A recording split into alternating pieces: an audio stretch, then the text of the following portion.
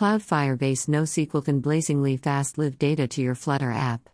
We can rely on Stream Builder or Future Builder to get a list of collections as we learn in the below posts.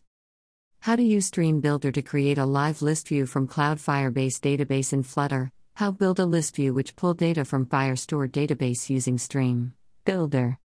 How to use Future Builder to create a live list view from Cloud Firebase database in Flutter. How to use Future Builder to integrate Cloud Firebase data with Flutter app.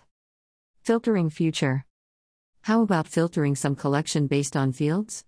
We can filter collection using where clause, then call the document/get method to get the document snapshot as follows. Future Builder. Future Firebase Firestore.instance.collection carts.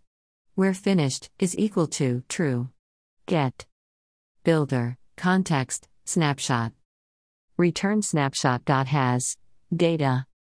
Here the future return only those documents in the collection from carts whose finished field is equal to true.